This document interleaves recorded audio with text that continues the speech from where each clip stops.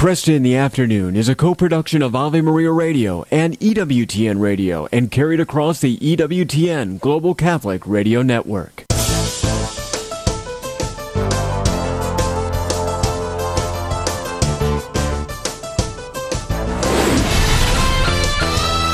Broadcasting from the studios of Ave Maria Radio in Ann Arbor, Michigan, Al Kresta is ready for conversations of consequence. This is Kresta in the Afternoon. And a good afternoon to you. I'm Al Kresta, thanking you for joining me. We're going to have a treat coming up this hour with Dr. Lydia McGrew. She's the author of Testimonies to the Truth, Why You Can Trust the Gospels. She has done extraordinary work in a very close reading of the Gospels and pointing out undesigned coincidences, unnecessary details that point to eyewitness accounts, unexplained allusions, in other words, statements that are made that would have been obvious to the first readers or hearers of the gospel, but not necessarily to those of us, 2,000 years removed, and also those allusions being picked up from the surrounding culture in Second Temple Judaism, including the Old Testament. Unified personalities is another area where she shows that the profile of gospel figures from various sources show authentic identity, an authentic person. We're going to have a fun time with it. And she's, again, is tremendously respected and Testimonies to the Truth. She's been with us before, by the way. She joined us a while back, a book called Hidden in Plain View, Undesigned Coincidences in the Gospels and Acts. So she'll join us. And then also today, we're going to be joined by Dr. Greg Popcak. Greg is the director of the Pastoral Solutions Institute, and he's just taken a very close look at the Future Families Project. Again, this was a project of the Center for Applied Research in the Apostolate, and it analyzes data from Catholic adults to see what was different about the faith environment in which they were raised. So we're going to get this, again, of great concern to all Catholic parents, how to do our best to ensure that we pass on a lively faith to our children and our grandchildren. So that's coming up. But first, as always, let's get today's headlines. Thanks, Al. Good afternoon, everyone. This is your Ave Maria Radio News for Monday, February 12th. It's the feast of St. Benedict of Avignon. Today's news is brought to you by Visiting Angels, providing loving care and assistance for seniors in need at visitingangels.com. We're learning more about the woman who used an assault rifle to shoot parishioners at Joel Osteen's megachurch in Houston. We do have some anti-Semitic writings that we have uncovered during this process. Police Commander Chris Hassig says there was also a sticker on her weapon that simply read Palestine.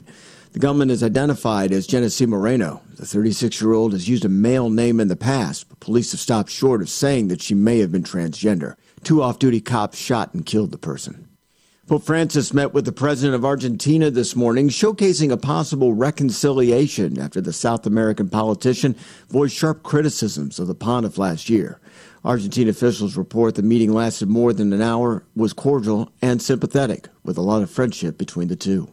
The White House and Press Secretary Karine Jean-Pierre is deflecting concerns over President Biden's age. President Biden does more in 1 hour than most people do in a day.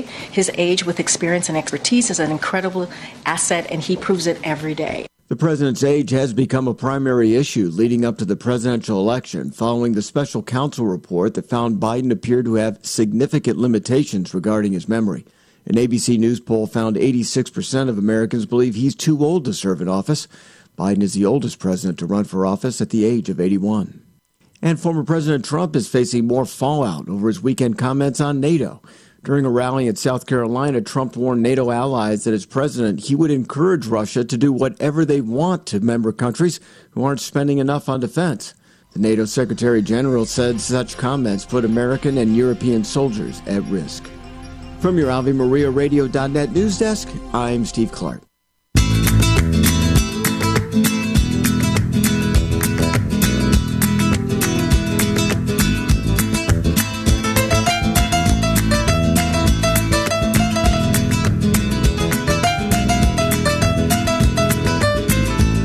Well, good afternoon. I'm Al Kresta, and joining me right now, Dr. Gregory Popcak. He is director of the Pastoral Solutions Institute, a group pastoral telecounseling practice providing Catholic integrated marriage, family, and individual counseling services to Catholics around the world. He and his wife, Lisa, have authored over 20 books integrating insights from counseling psychology with the timeless wisdom of our Catholic faith. And in 2019, the Popcaks, together with the Holy Cross Family Ministries, founded the Peyton Institute for Domestic Church Life, an organization that is dedicated to promoting Catholic family well-being and spirituality through original research, professional training, and development of creative resources. Greg, good to have you back here again. Thanks. It's great to be here, Al. Thank you so much. So let's talk about this Future Faithful Families project. Tell me about its origins. So you mentioned the Peyton Institute. So we sponsored the study through the Center for Applied Research in the Apostolate, and Dr. Mark Gray at the Center for Applied Research in the Apostolate at Georgetown, and I developed the research, and Dr. Gray conducted the interviews with the families that we identified. So we found that only about 15% of children who are raised in Catholic households become practicing Catholic adults. So we identified families who bucked that trend and successfully raised most, and in a lot of cases, all of their kids to be practicing adult Catholics. And we interviewed both the parents and their adult children to identify both the spiritual practices and the family dynamics that contributed to successfully passing the faith on from one generation to the next. And were you able to draw together a consistent picture of the effective Catholic parent who can pass on the faith? We were, and so there were a couple of things. First of all, we were able to determine what were some of those practices that the families who did successfully raise children to a faithful adulthood. We also found the interesting thing was that, and I'm sure you've heard this all the time, Al, but we get this, Lisa and I get this on the radio program in our pastoral counseling practice, as parents call us and say, I did all the things, right? I sent my kid to Catholic school. We sacrificed to make that happen. We took them to Mass every week. Yeah. They went to the youth groups, and then they grew up and they fell away from the church. What we found was that all of those things are important, but they're secondary and supportive to how the faith is lived out in the home and the degree to which children experience the faith as a source of the warmth in the home. And so families that did successfully raise children to a faithful adulthood tended to prioritize family time and be careful to not let extracurricular activities crowd out family activities or rituals. Many times the interviewees use the word huggy to describe the relationships between parents and children. They were very generous with affection and affirmation in the home. They tended to have a gentler approach to discipline that focused on teaching good behavior and virtue as opposed to just punishing bad behavior. They had strong family rituals for doing all kinds of things like working and playing and talking and praying together as a family on often a daily basis. Of course, those rituals included things like Mass attendance and regular family prayer, especially family rosary, interestingly, that stood out, as well as grace at meals. But beyond that, they would have morning prayer times or evening prayer times, or they would give blessings to their children, those kinds of things that made prayer a part of the daily life of the family in accessible ways. One of the other big things that the adult children especially mentioned was a spirit of real open dialogue in the household, so that they felt they could come to their parents with questions about their faith, about doubts, about struggles, about difficulties, and they wouldn't get a lecture, and that they would be received well, and if the parents didn't know the answer to something, then they would make it a project as a family to look into it and study it together.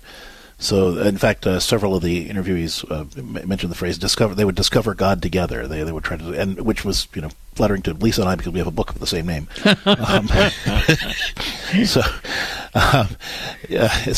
Then they would look for ways to serve as families too. So many of the households we interviewed said that they did things like discussed the family budget and how to save money as a family. So that they could make charitable donations to different groups. Some of the people talked about housing immigrants in their homes or doing service projects in their parish together. So, this paints a very clear picture of a family that was very focused on the quality of their own relationships, of showing up for each other, making time to be a family, and serving others together as well. And so, again, what we really found was that these families they lived their faith at home first, and everything else they did outside the home was seen as a logical expansion of the way the faith was lived inside the home.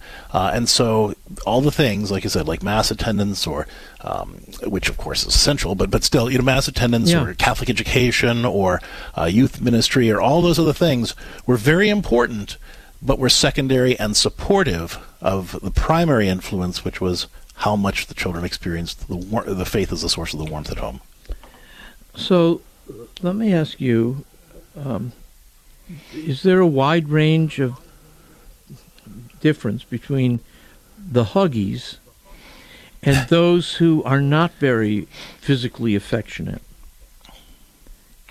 Well, we didn't have a control group, for example. So what we really tried to do was look at those people who were extraordinary. As I said at the beginning, only a certain number of only about 15% of children who are raised in Catholic households become faithful Catholic adults, and so what we really were trying to look at was lots of people lots of families take their kids to mass every week. Lots of families take their kids to Catholic schools. Lots of families do all these other things. What were the differences that these families really exhibited that made them stand out?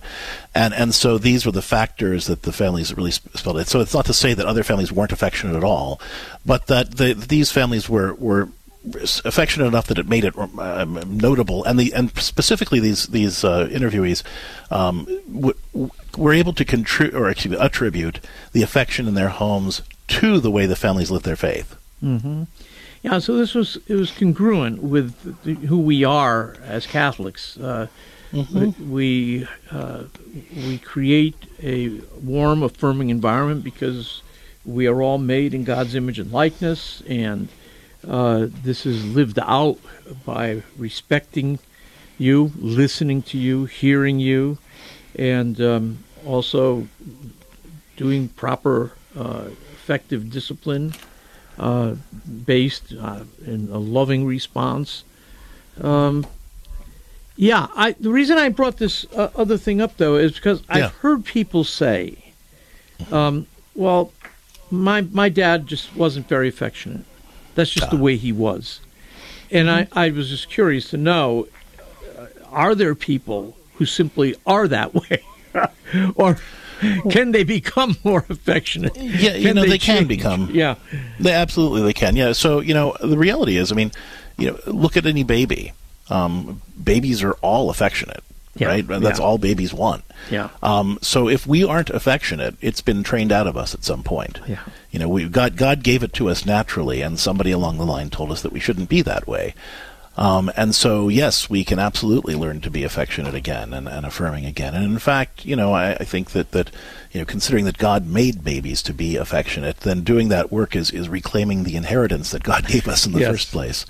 Yeah. So I think it's important to do that work. The thing that I want to really highlight in this, though, is that, again, these families weren't perfect. They had difficulties just like every other family. But what they did, they struggled differently too. So they felt that their faith helped them hang in there with each other and be a team through difficulties and come out the other end stronger because of their faith.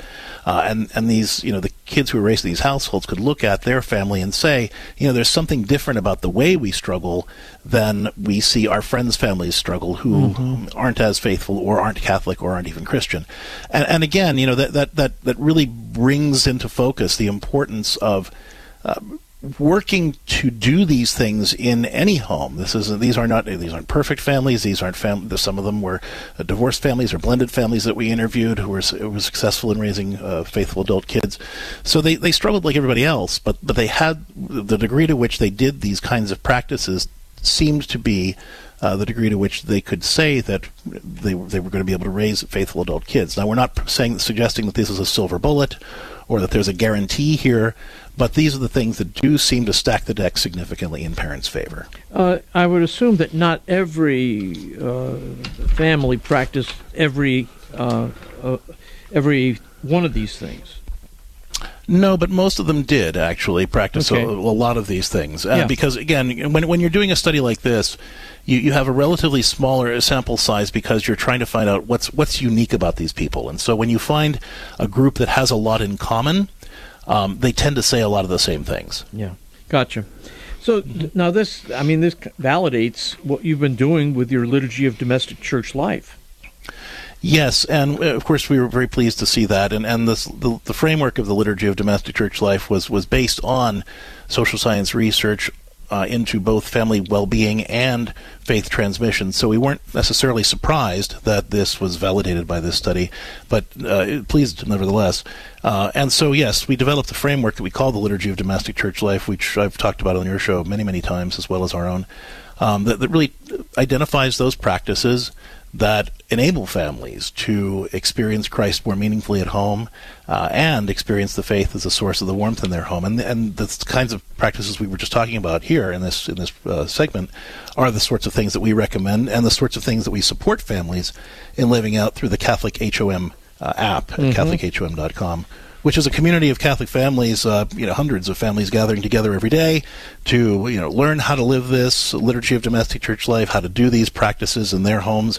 When they hit snags and have questions, my whole team of pastoral counselors and coaches are there to help them through it and answer their questions. And we host moderated discussions. And there are tons of resources there that folks can take advantage of to really make living this out simple. That's at Catholic HOM? Yeah.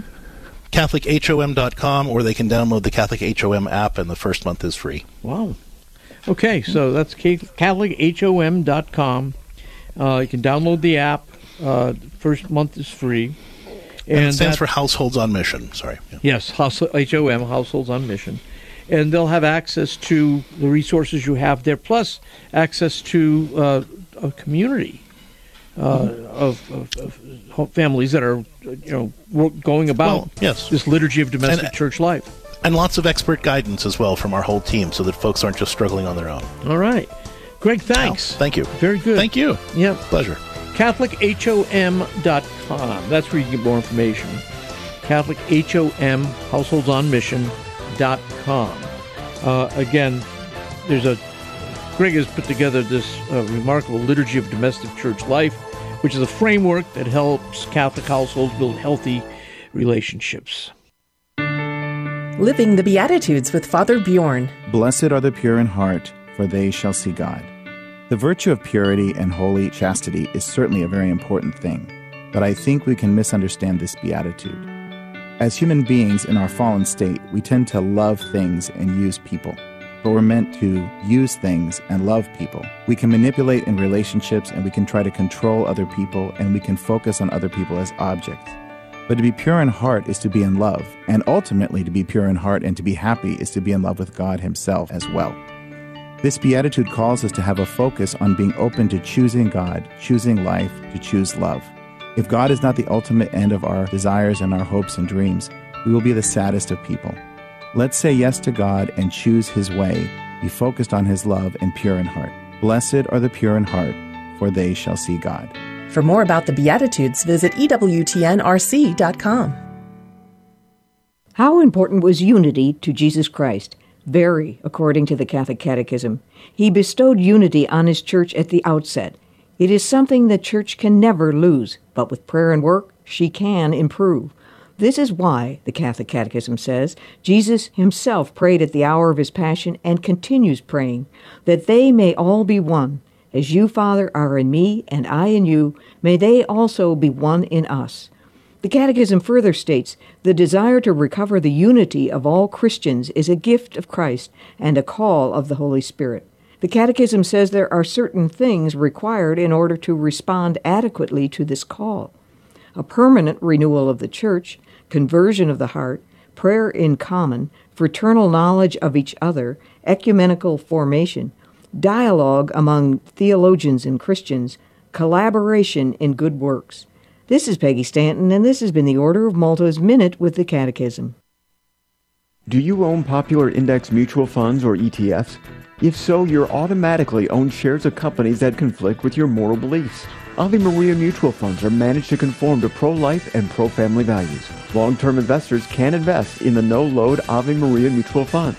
The experienced professional portfolio managers make decisions based on investment fundamentals and pro-life values. You can learn more about Ave Maria mutual funds today at 866-AVE-MARIA or visit AveMariaFunds.com.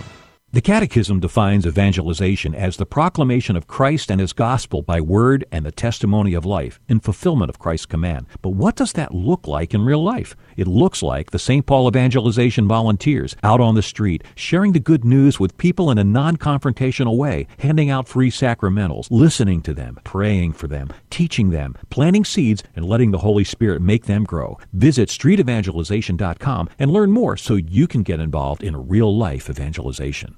Kresta in the Afternoon is underwritten by the following nonprofit organization: Real Estate for Life. Buying or selling your home or business property?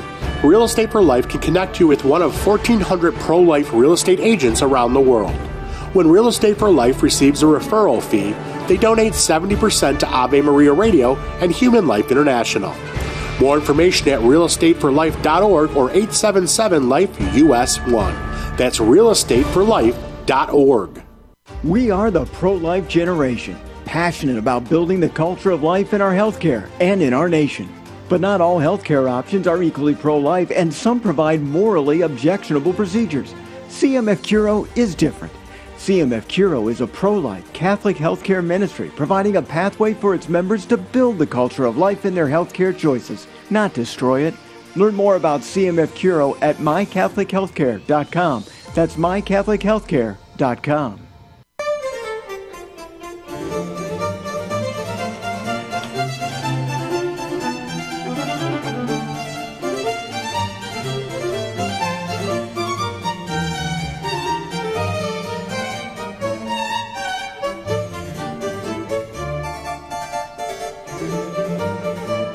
And good afternoon. I'm Al Kresta. I mean, it's a natural question. Why should I trust the Gospels, right? I mean, these are ancient documents, ancient stories, far removed from us by distance and culture. And at some time or other, any diligent reader of Scripture is going to begin asking some questions. Why can I trust these testimonies, these stories, these proclamations of good news?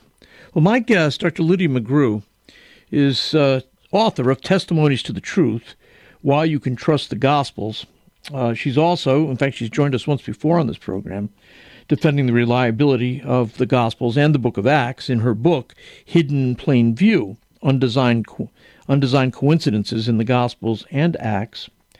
And she is a widely published analytic philosopher, author, wife of philosopher and apologist Timothy McGrew. She received her doctorate in English from Vanderbilt University in 1995 and has published extensively in the theory of knowledge, specializing in formal epistemology and in its application to the evaluation of testimony and to the philosophy of religion. She defends the integrity of the Gospels. And Dr. McGrew, good to have you with me. Thank you. Thank you so much for having me, Al. It's great to be here. What I love about the work that you do is you're not looking from necessarily outside the Gospels to verify what's in the Gospels. You actually give a close reading to the Gospels and find things there that point to, well, these are believable stories. Why did you go that route?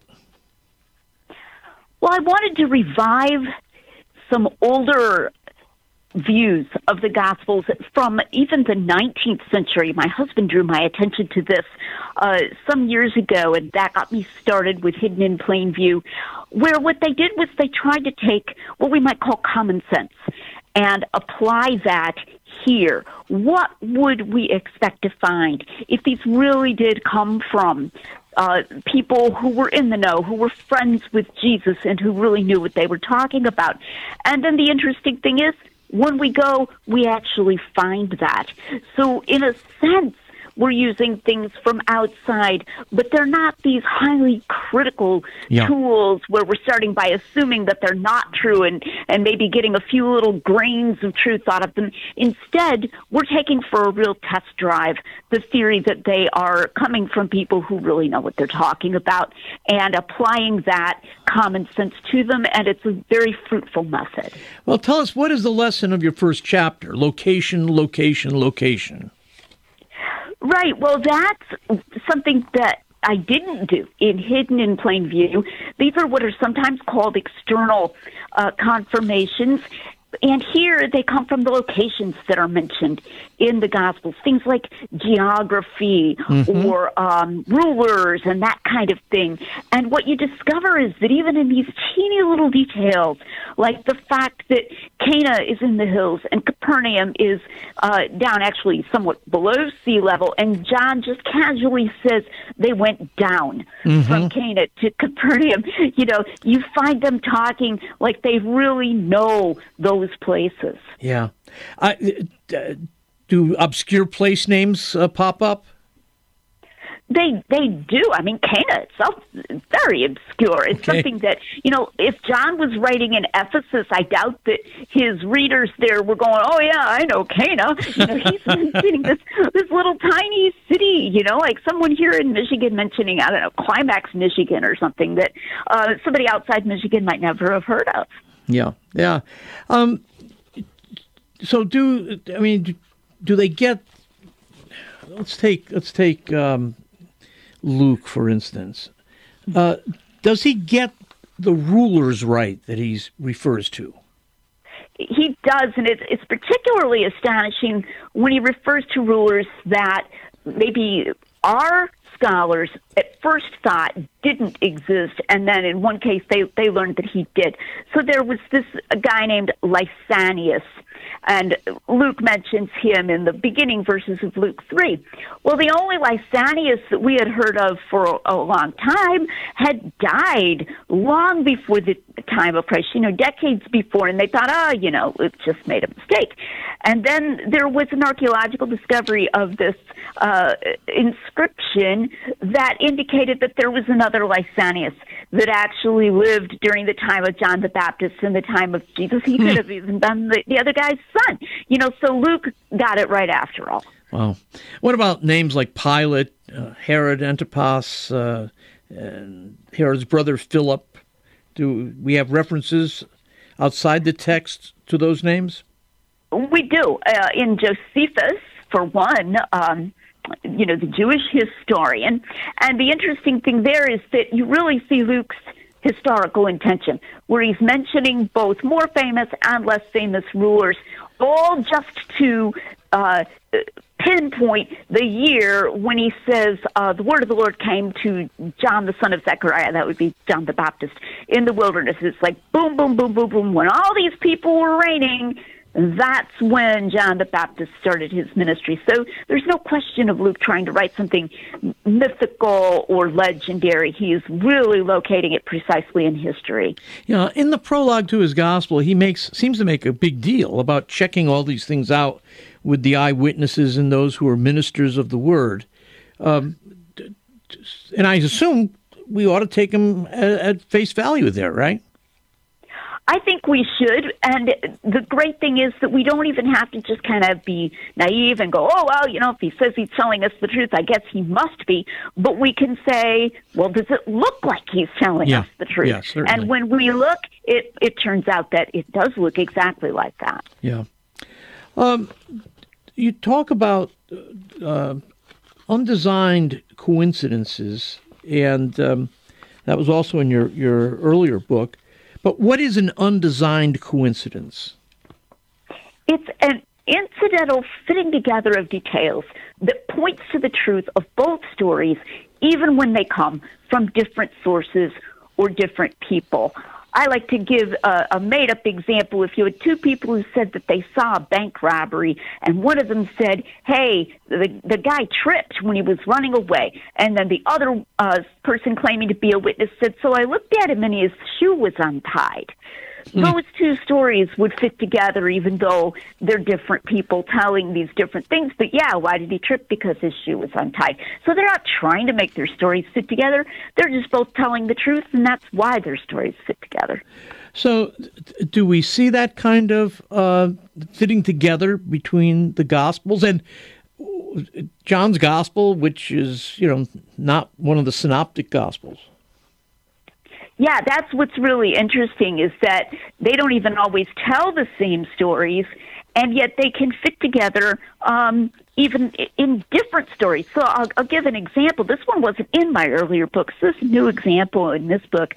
In the Synoptic Gospels, we have the story of Bartimaeus and his friend, the two blind men who are healed by Jesus in Jericho. And it says they heard a loud noise of all the crowd coming, and they said, what's happening? And the people said, Jesus of Nazareth is passing by. They immediately begin to cry out, Son of David, have mercy on us and help us. And they come to Jesus, and he asks what they want. They say that we may receive our sight. Now, what you might not notice is that in the Synoptic Gospels, we haven't seen any account of a miracle performed that far south near Jericho. In the Synoptics, they focus on Jesus' ministry up north in Galilee. So how did they know to where they got so excited right away? Well, you go over to John's Gospel. He doesn't have that story about those blind men, but he has a story about a different blind man about 6 months before that who was born blind that Jesus healed right in Jerusalem, which is closer to Jericho. And also he raised Lazarus from the dead. Those stories were really exciting to people in that vicinity. Very plausibly, that's how those two blind beggars in Jericho thought to themselves, hey, maybe this guy can help us. So those are totally different stories, and yet the one helps to explain the other. Yeah. Is there any particular gospel writer that kind of has more undesigned coincidences than others? I find that John, if you just count them up, probably has the most. And my theory about the reason for that is that he tells so much unique material. So in a sense, I say the more John tells us, the more he gets confirmed, which is not what critical scholars think. They want to say just the opposite, that he's making up more stuff. But actually, we find that precisely because he's telling different things, then he fits in these subtle ways with the synoptics. But they do all have them, and in different directions. I'm just curious from the standpoint of academic scholarship on this. Is there a new respect for this kind of close reading? It really depends on who you ask. Okay. Yeah. I would say among the sort of self-consciously critical scholars, take someone like Bart Ehrman, who's a skeptical scholar. Right. No, he doesn't have any new respect at all. Right. But I'd like to say that within the Christian community, I'm hoping I'm doing my small part along with other scholars. Like there's a British scholar named Peter J. Williams who has a book called Can We Trust the Gospels? Doing some similar things where I'd like to say we're giving people a stiffer backbone to say, no, you don't have to make concessions. You actually can defend these things as honest reportage. Yeah. How significant is the debates about dating the Gospels? In some ways, dating estimates have gotten less extreme to where, you won't really find scholars putting John, way in the 2nd century or whatever. But I don't think we always need to nail the dating down precisely, and I think John's a good example. If it was in fact written by a disciple of Jesus who had an excellent memory, then if he's writing before the fall of Jerusalem in AD 70, or if he's writing in his old age in AD 85, as long as we can tell that he really is an eyewitness and he really remembers things well, it's more the authorship that matters than the exact dating. Gotcha. Dr. Lydia McGrew. This program is brought to you in part by Charity Mobile, a proud partner of Ave Maria Radio for over 15 years. Charity Mobile is the pro-life cell phone company and has sent nearly $2 million to thousands of pro-life charities. 4G LTE coverage is available nationwide, and 5% of your monthly plan price goes to your favorite pro-life charity. A video introduction is available at CharityMobile.com. Charity Mobile, everyday living, effortless giving. CharityMobile.com. Kresta in the Afternoon is underwritten by the following nonprofit organization: Real Estate for Life. Buying or selling your home or business property? Real Estate for Life can connect you with one of 1,400 pro-life real estate agents around the world. When Real Estate for Life receives a referral fee, they donate 70% to Ave Maria Radio and Human Life International. More information at realestateforlife.org or 877-LIFE-US1. That's realestateforlife.org. Ave Maria School of Law is the Roman Catholic law school in the United States. Consistently ranked in the Princeton Review as one of the best and most conservative law schools, as well as pre-law's most devout law school. Ave Maria School of Law provides a traditional legal education while emphasizing how the law intersects with the Catholic intellectual tradition and natural law philosophy.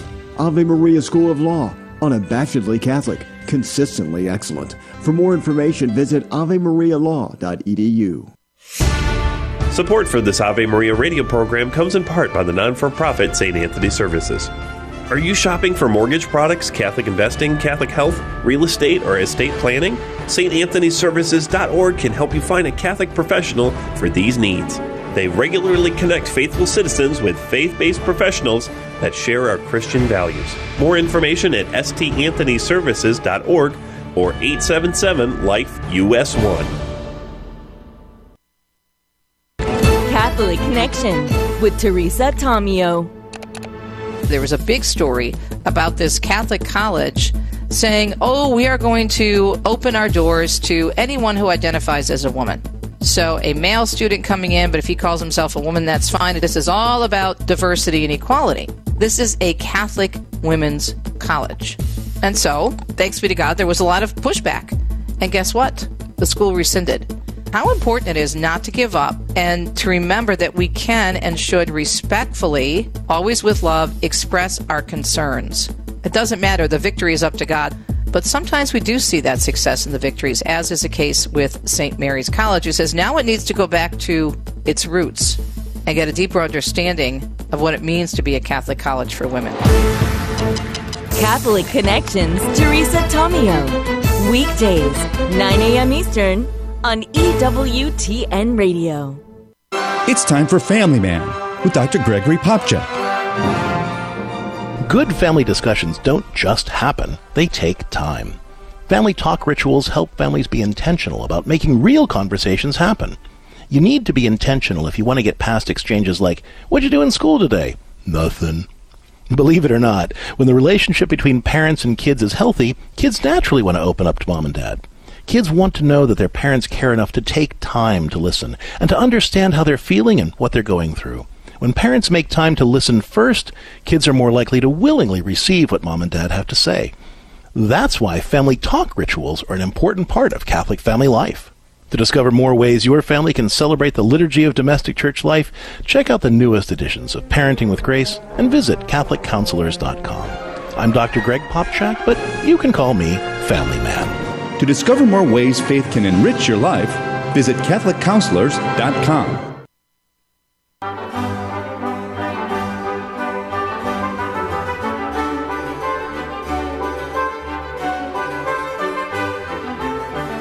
Good afternoon. I'm Al Kresta. With me is Dr. Lydia McGrew, author most recently of Testimonies to the Truth, Why You Can Trust the Gospels. And again, she does a very close reading of the gospel texts and points to details that don't make sense if the stories were simply inventions. You mentioned unnecessary details, for instance, Dr. McGrew. What do you mean by unnecessary details? Well, what I mean is that they are not essential to the narrative, and that gives the narrative a sound, like as if you were talking to, let's say, a Gulf War veteran who's telling you about his experiences. That kind of natural oral history, we humans just tend to mention unnecessary things. So an example in the Gospel of Mark would be when Jesus is asleep in the boat and there's a storm and the disciples are afraid. It says he was sleeping on a pillow. Now that pillow it doesn't feature, that cushion doesn't have any other role, and I don't think it has some, symbolic value or anything. He's just sleeping on a pillow. Yeah. And that's what Peter remembered and probably told Mark. You also point to the story of the raising of Jairus' daughter. Tell us about that. Well, in the raising of Jairus' daughter, we have these details where, for example, there are flute players. They're there in the book of Matthew, mm-hmm. and they must have showed up, hoping for a gig or something, because we actually find in the Talmud that it says to have flute players at a funeral to show that you esteemed the person or whatever. So these little things, again, they fit with what we know of the culture at the time, and yet they're not essential to the story. Rather, they're the kind of things these eyewitnesses remembered. And I want to notice here, as a person with a doctorate in English literature, the ultra-realistic novel that we are so familiar with was not going to be invented for hundreds and hundreds of years. They had fiction, but it wasn't like our fiction where every little detail is described or anything like that. The Gospels authors would have had to invent a non-existent genre that then fell back off the map for over 1,000 years thereafter. And the better and simpler explanation is that they really got this information from eyewitnesses or were themselves eyewitnesses. Mm-hmm, mm-hmm. You also referred to unexplained allusions. What are they? Yeah, that's a new argument in this book, not hidden in plain view. So if I were telling somebody about a car accident and I said, I was on my way to a KSO concert and this guy rear-ended me, and I just move on and tell about, how rude the guy was who rear-ended me or whatever, and I'm not reflecting on the fact, this person lives in Colorado and he doesn't know what a KSO stands for, Kalamazoo Symphony Orchestra. Mm-hmm. And I'm so busy telling my story that I just get on. I don't stop to explain that. And we find that same mark of unconscious witness testimony, where they have their eye on their audience at every moment. Like in a literary production, they're just trying to tell what happened. So an example in John, he says that the disciples of John the Baptist were having a argument with someone about purification, and then they came to John the Baptist, and from then on all we get is they complain about Jesus making more followers than John the Baptist, and John the Baptist says, he must increase, I must decrease. We literally never get back to what that dispute was about. Specifically, was it a follower of Jesus? What were they arguing about? Purification? Nothing. It just gets dropped. That's because John the evangelist knows that was really how that argument got started and really why they came to John the Baptist. But then he wants to get on to John saying, he must increase, I must decrease, so he drops the dispute. Mm-hmm. That's an example of an unexplained allusion. Yes. And you mentioned this is a new category that you've discovered. What about, you write about the Sons of Thunder, mm-hmm. James and John. I've always thought that was a funny designation. Do we have any further? Do we have any explanation of this nickname? Not explicitly. I mean, people have theorized that it might have been, related to when they called upon, they asked Jesus if they should call fire down from heaven. Now, sometimes an unexplained allusion is what I call one half of an undesigned coincidence. It's like unexplained in that document, and then you go somewhere else in another document, you find an explanation. But we don't know. It could have just been that they were rowdy. I mean, these were all fairly young men. I think I've known some teenage boys that could have been called Sons of Thunder. Yes. So all Mark is interested in is just telling you that was their nickname, and then he just moves on. He doesn't pause like you might expect in a literary production to say, and the story behind that, blah, blah, blah, blah, blah. He's just listing Jesus' disciples and giving their nickname when he happens to know it. Can we assume that nickname was something that would have been apparent to the original audience? Not even necessarily. I mean, maybe some members of them knew. If they were in a dialogue situation, they could have said, excuse me, Peter, why, if it's an oral, why were they called that, But I think the more interesting thing is that the author himself doesn't necessarily mind whether his audience knows the explanation, because he's going somewhere else. In this case, with Mark, he's listing the rest of the apostles, or with John, he's wanting to tell you what John the Baptist said about Jesus and how humble John the Baptist was. And so that shows they're not polishing it. So even if the original audience didn't know, they're not in there going, I got to edit that out. This audience isn't going to know what I'm talking about. Right. They're just telling it as it occurs to them. That's right. You also referred to unexpected harmonies. Give me an example or two. Or what is it? What are they, first of all? Yeah, well, critical scholars hate harmonization. When you have an apparent or alleged contradiction, and then you're like, actually, that can work. That's not necessarily a contradiction. But in real life, that's often true, where you'll say, I don't think that could have really happened that way because it seems to contradict this other thing. Then it'll turn out it really did, and there's something you never thought of. So I do a lot in that chapter with Jesus' resurrection, the resurrection stories. Mm-hmm. Like when in Luke, he reports Jesus as saying, don't leave Jerusalem, but wait for the coming of the Holy Ghost. It's like in Matthew, it mentions that they went to Galilee. So, of course, skeptics will bring that up. They'll go, hey, did they disobey him? Why did they go to Galilee? What does it mean, don't leave Jerusalem? But then when you read John, John kind of brings together Matthew and Luke, although he doesn't, say he's doing that, obviously. I don't think he was trying to do that. But you have Jesus appearing to them in Jerusalem at first, then they go up to Galilee, and they see Jesus there. Then we learn in the first chapter of Acts that they were back down near the Mount of Olives. So they traveled. He was with them, as Acts tells us, for 40 days. So there was plenty of time to walk back and forth. That's an unexpected harmony that you can actually fit it all together when you get up high and you get the big picture. You also have a chapter on unified personalities, and your first point is that real people are hard to fake.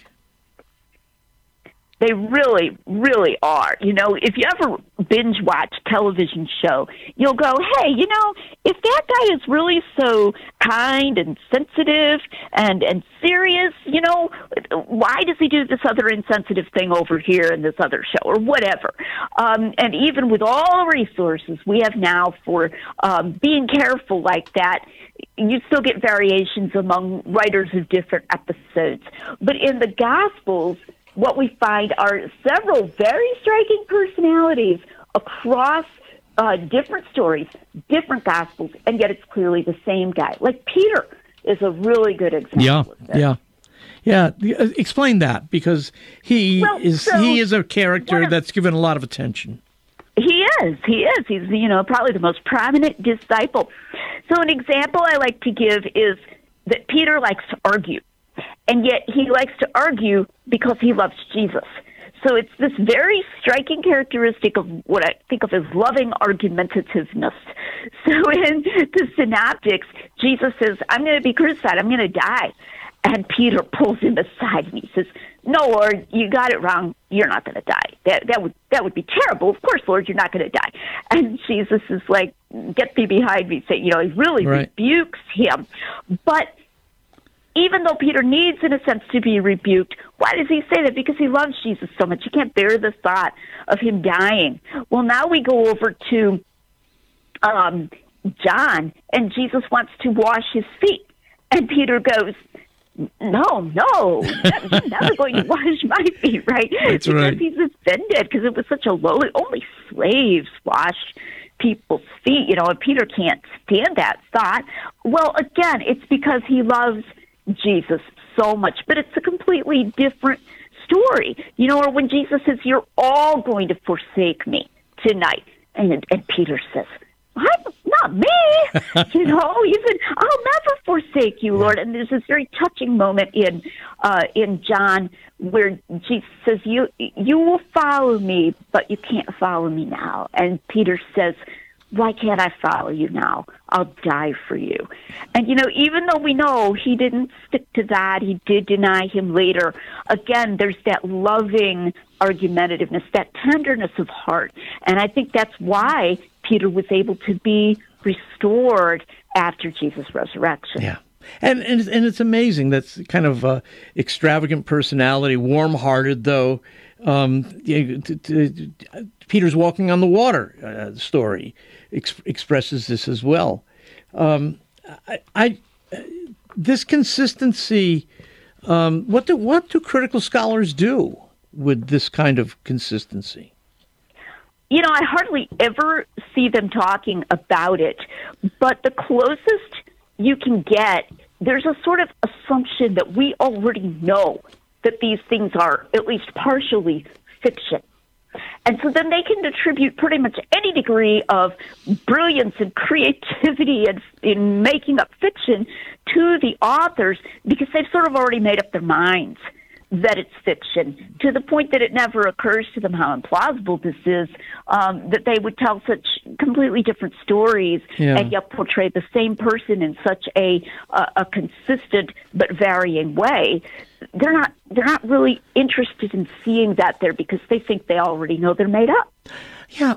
So what do they do then with kind of the explicit testimony, Luke's prologue, which makes it clear he's not doing fiction here, and also in John where he says eyewitness, and then 1 John. And first what do they make of that? Where we didn't follow cleverly designed fables. It's an astonishing point that doesn't bother them more. It's a sort of an assumption of an agenda, like almost as if these are, in a sense, hoaxes. They're trying to present themselves as true, but they're not really true. Yeah. Another possibility is that, everybody just knew that was just the way you talked. You talked like you were making a real story, but not really. Okay. Dr. McGrew, thank you again. Wonderful talking with you. It's been great, Al. Thank you so much. Underwritten in part by the following nonprofit. Do you have an insurance plan that pays for everything, even things you don't believe in? There are options. You can join Solidarity Health Share, a faith-based health-sharing community. Plus, Solidarity Health Share can save you money with prices starting as low as $384 a month for families. Call to see how much you can save. 844-398-9399. That's 844-398-9399. The wisdom of Mother Angelica. And we need to pray for all our world leaders and all those who are in such danger. See, in a day and age where people are getting further away from God, you get further away from goodness. Only God is good. You remember what our Lord said one day? Why do you call me good? He said, only God is good. Only God. EWTN. Live truth. Live Catholic. Hello, Steve Ray here. Everything in the Bible and in the Catholic Church starts with the book of Genesis. It reveals to us God's plan for mankind. Yet Genesis can be daunting, especially given the scientific discoveries of the last few centuries. Well, that's where I come in with my new book, Genesis, a Bible study guide and commentary. Discover a thoroughly Catholic approach to this exciting and dramatic ancient narrative that is so often misunderstood. You can get the book now on the store page at AveMariaRadio.net. Check it out. My wife Janet's ancestors arrived in America on the Mayflower, but we never knew that the Catholic missionaries arrived in Florida 50 years earlier. Visit the site where the cross was first planted, where Mass was celebrated, and the first Marian shrine in the New World. Renew baptismal vows in the cathedral in its first baptismal font. Hope you can join us in La Florida, the land of flowers. To learn more about your Ave Maria Radio trip, find the Ave Maria Radio travel tab at AveMariaRadio.net.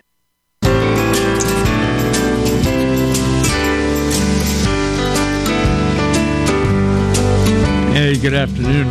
Thank you for being here, and do follow up.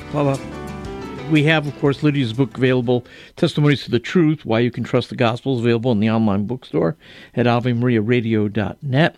The topics that we discussed today, from the faith of Toby Keith to the last hero of the Cold War, Dr. Paul Kengor, spoke recently, last Friday, with Lech Walesa. Again, fascinating material. You can follow up on it by going to AveMariaRadio.net. Dr. Gregory Popcak and the work that he's done, the research with the Future Families Project and his analysis of it. What do Catholic parents do effectively in passing along the faith? This is a very important study. So all that's available at AveMariaRadio.net. Just go to the Kresta Guest Archives. I'm Al Kresta. Kresta in the Afternoon is a co-production of Ave Maria Radio and EWTN Radio, and carried across the EWTN Global Catholic Radio Network. To follow up on any of the guests or information presented on today's program, visit the Kresta Guest Archive at AveMariaRadio.net. That's AveMaria Radio.net.